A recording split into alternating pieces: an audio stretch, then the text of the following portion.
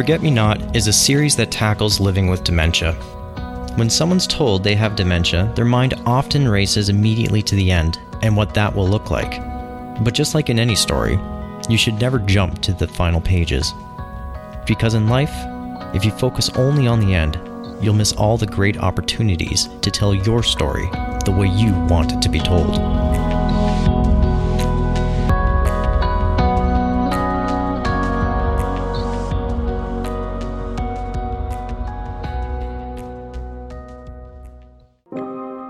Dementia can be a scary word. It's a life-changing event in a person's life and the lives of their family and friends. There are over 500,000 Canadians living with dementia, and every year, about 25,000 new cases are diagnosed. It's a huge number that's changing the way our population looks and how health providers will deliver care. Life is complex. When you're young, you can't wait to be old. And when you're older, you wish you could go back to when you were young. You can't turn forward or back the hands of time. You just have to learn how best to play the hand life gives you.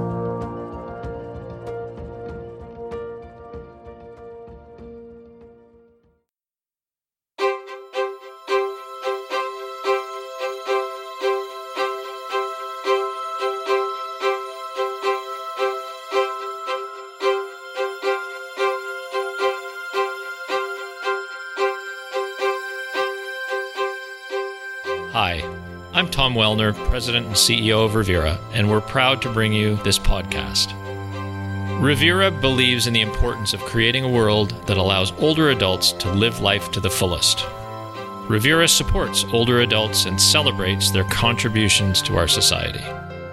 We believe it's critical to be innovative, which is why we're the first company in the Canadian senior living sector to appoint a Chief Medical Officer and a Chief Elder Officer. Together, we're improving the aging experience and changing the way we think about growing older.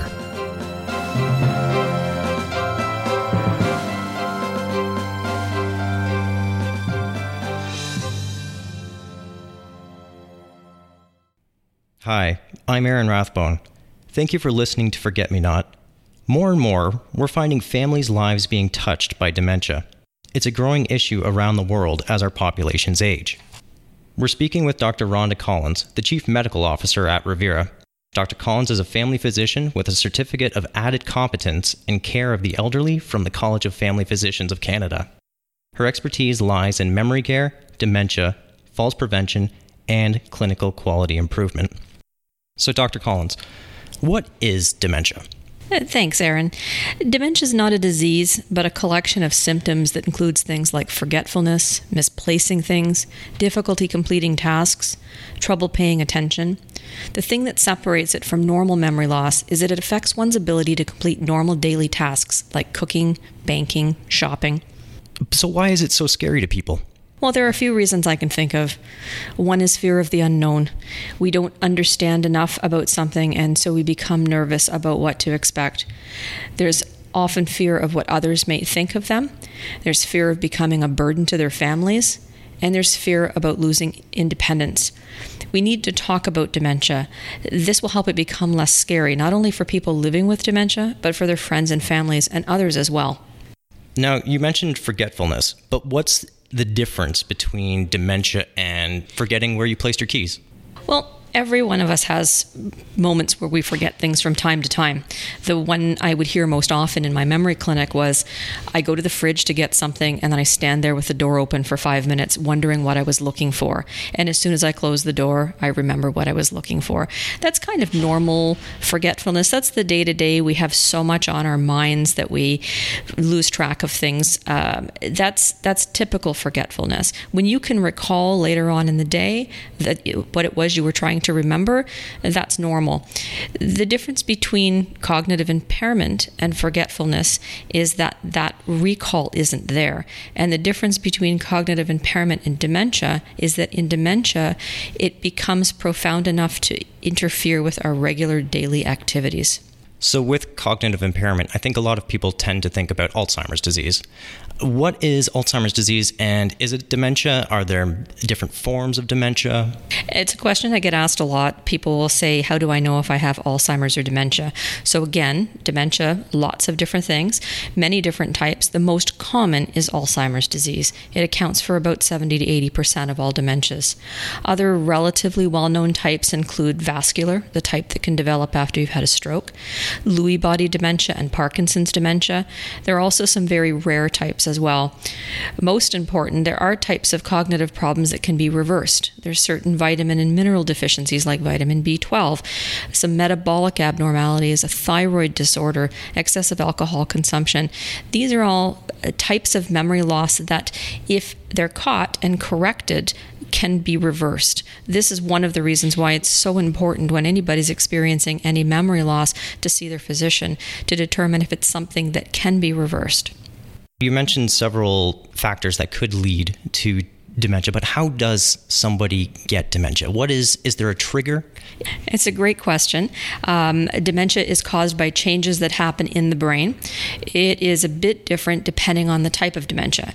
So it can be due to an abnormal buildup of proteins, certain types of proteins like we see in Alzheimer's disease, or it can be due to damage, due to changes in blood flow and damage to the tissue like we see in vascular dementia. These changes affect the neurons, the nerve cells in our brains. When these cells become damaged, they don't work as well as they used to. Eventually, they die, causing the brain to shrink in size. The changes to the neurons also affect those chemical messages in our brains that send messages telling us what we need to be doing. These are called neurotransmitters. So in Alzheimer's disease, for instance, the neurotransmitter that is affected is called acetylcholine. It becomes important for treatment strategies. Symptoms are related to where the brain changes are most prominent. So in Alzheimer's, for instance, the hippocampus is usually affected early. The hippocampus is really important in consolidating short-term memory into long-term memory, which is why short-term memory is usually the first thing affected in Alzheimer's disease. What are some of the early signs a person may have dementia? Well, difficulty remembering new information like dates or events. Difficulty planning. I look for problems following a recipe or completing any task that has multiple steps. Trouble doing routine tasks, either at work or at home. Sometimes things get missed in one location or the other. Something that they've been doing for a long time. I get concerned, for example, when a patient gets lost on a familiar route. Communication can become affected. So someone might have trouble following conversations or difficulty finishing a sentence or searching for the right word. Another concern would be somebody who spends less time socializing or engaging in activities they once enjoyed. How do these early signs evolve as the disease or dementia takes root? Well, the same symptoms continue, but they become progressively worse. There's more memory impairment. In the early stages, short-term memory is lost, while long-term memory is relatively well preserved. As the disease progresses, long-term memory becomes affected as well, so difficulty recognizing familiar people and places becomes an issue. Difficulty remembering more daily activities, including things like bathing and dressing. There can also be changes in mood and behaviors. Sometimes people become agitated, fearful, anxious, paranoid. This can be difficult for families to deal with. What do we know about decreasing our chances of getting dementia as we get older? Well, the same things that we do for our physical health can actually be good for our cognitive health. There's some very good studies now looking at diet and exercise. For example, a Mediterranean-style diet, so eating a healthy, well-balanced diet that includes a variety of colorful fruits and vegetables, lean proteins like fish and chicken, heart-healthy fats like olive oil and avocados, and avoiding highly processed foods is good for our brains. Regular physical activity is not only good for our physical health, it's good for our cognitive health too. Socialization is equally important. Having conversations and participating in enjoyable activities stimulates our brains. And then learning new things. Try learning a new language or an instrument. Brush your teeth or comb your hair with the opposite hand. Learning is really important to keep those neurons firing. Well, after a person is diagnosed with dementia, what does a treatment plan look like? Well, it's very individual. It depends on the person. It depends on what type of dementia they have and where they are in their stage. In our memory clinics, we always had a liaison from the Alzheimer's Society to help ensure that the patient and their family had access to all of the wonderful resources available in the community so they could live their life to the fullest. Educational programs for patients and families help them to understand. The more we understand, the better armed we are. Community resources include things like brainwave cafes through the Alzheimer's Society, where people diagnosed with dementia can get together in a social environment. And then there are medications that can help manage the symptoms of dementia, and a doctor in a memory clinic or someone who specializes in memory loss can help determine if those medications are right for you. Is there a cure? No. There's not a cure at this time. There's so much research being done constantly, but like other diseases, there are so many different factors. There are so many things they're still trying to figure out. In Alzheimer's, they've spent many years focusing on the proteins and how to eliminate those proteins as a potential cure. They're looking at new things now, like inflammation in the body and how it relates to cognitive loss, and looking at new strategies. So there's so much research being done on a regular basis. It's just trying to find the best strategy for each of the different types of dementia. Obviously, the brain is an incredibly complicated organ. Is there something that researchers are really tripping over in trying to unlock the key to maybe finding a cure one day? No, I think once again, because we know that there are different types of dementia that affect different parts of the brain in different ways. So, I highlighted two: the protein deposition in Alzheimer's disease, the vascular changes, the damage to the tissue in vascular dementia. But there are so many types of dementia, and it's really important to make sure that we look at each of those types, figure out what the damage is, figure out how the damage is happening, and then tailor the treatment to that particular type. How many types of dementia are we talking? There are dozens. There's about 10 that are most common, that are most frequently seen, but we're learning new things all the time. Unfortunately, with issues that impact the brain, a lot of the time these tend to be hidden problems. You can see somebody that doesn't have an arm, but you can't necessarily see somebody that has trauma to their brain. Do you think that this leads to a stigmatization of people with dementia? It's exactly, yes, that. There is often stigma surrounding things that people don't understand or they cannot see. People who don't understand dementia are afraid to talk to somebody with dementia because they don't know what to expect. But the more they talk to somebody, the better they would understand. We need people talking about dementia. We need people to understand. That is the only way we're going to end the stigma. It's like any other mental health issue where it's taken us years to recognize that talking about it reduces stigma, it doesn't create it.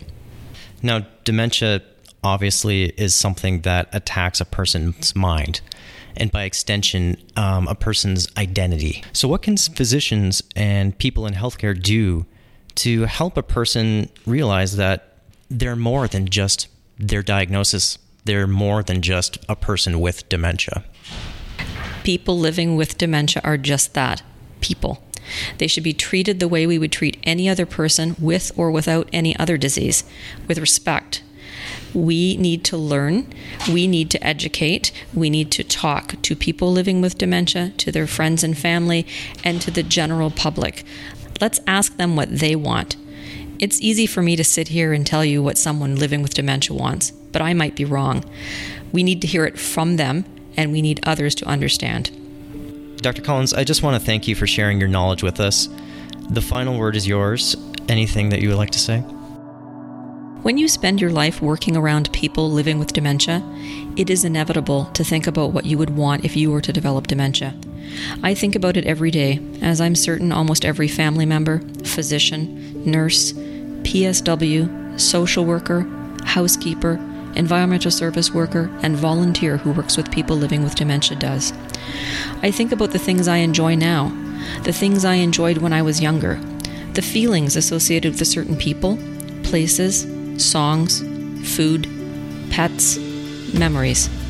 I know how it feels when somebody is rude or unkind. I know how it feels to be lonely. I know how it feels to be left out of conversations or not invited to things. I know how it feels when people don't understand what I'm trying to tell them or when they simply don't listen. I know how it feels to be scared. I would guess that many of you share these feelings, and I wonder what others you might add.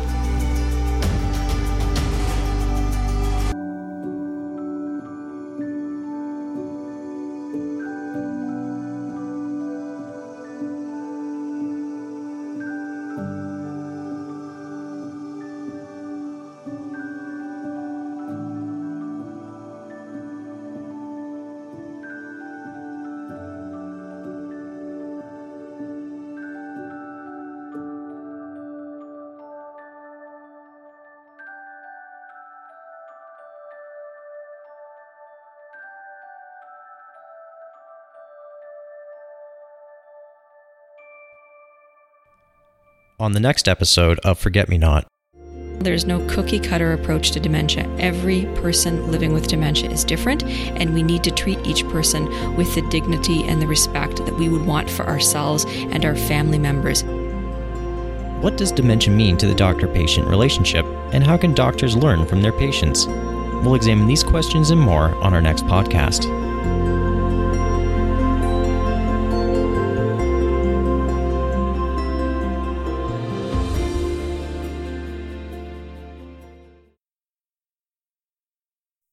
Forget Me Not is brought to you by Revera.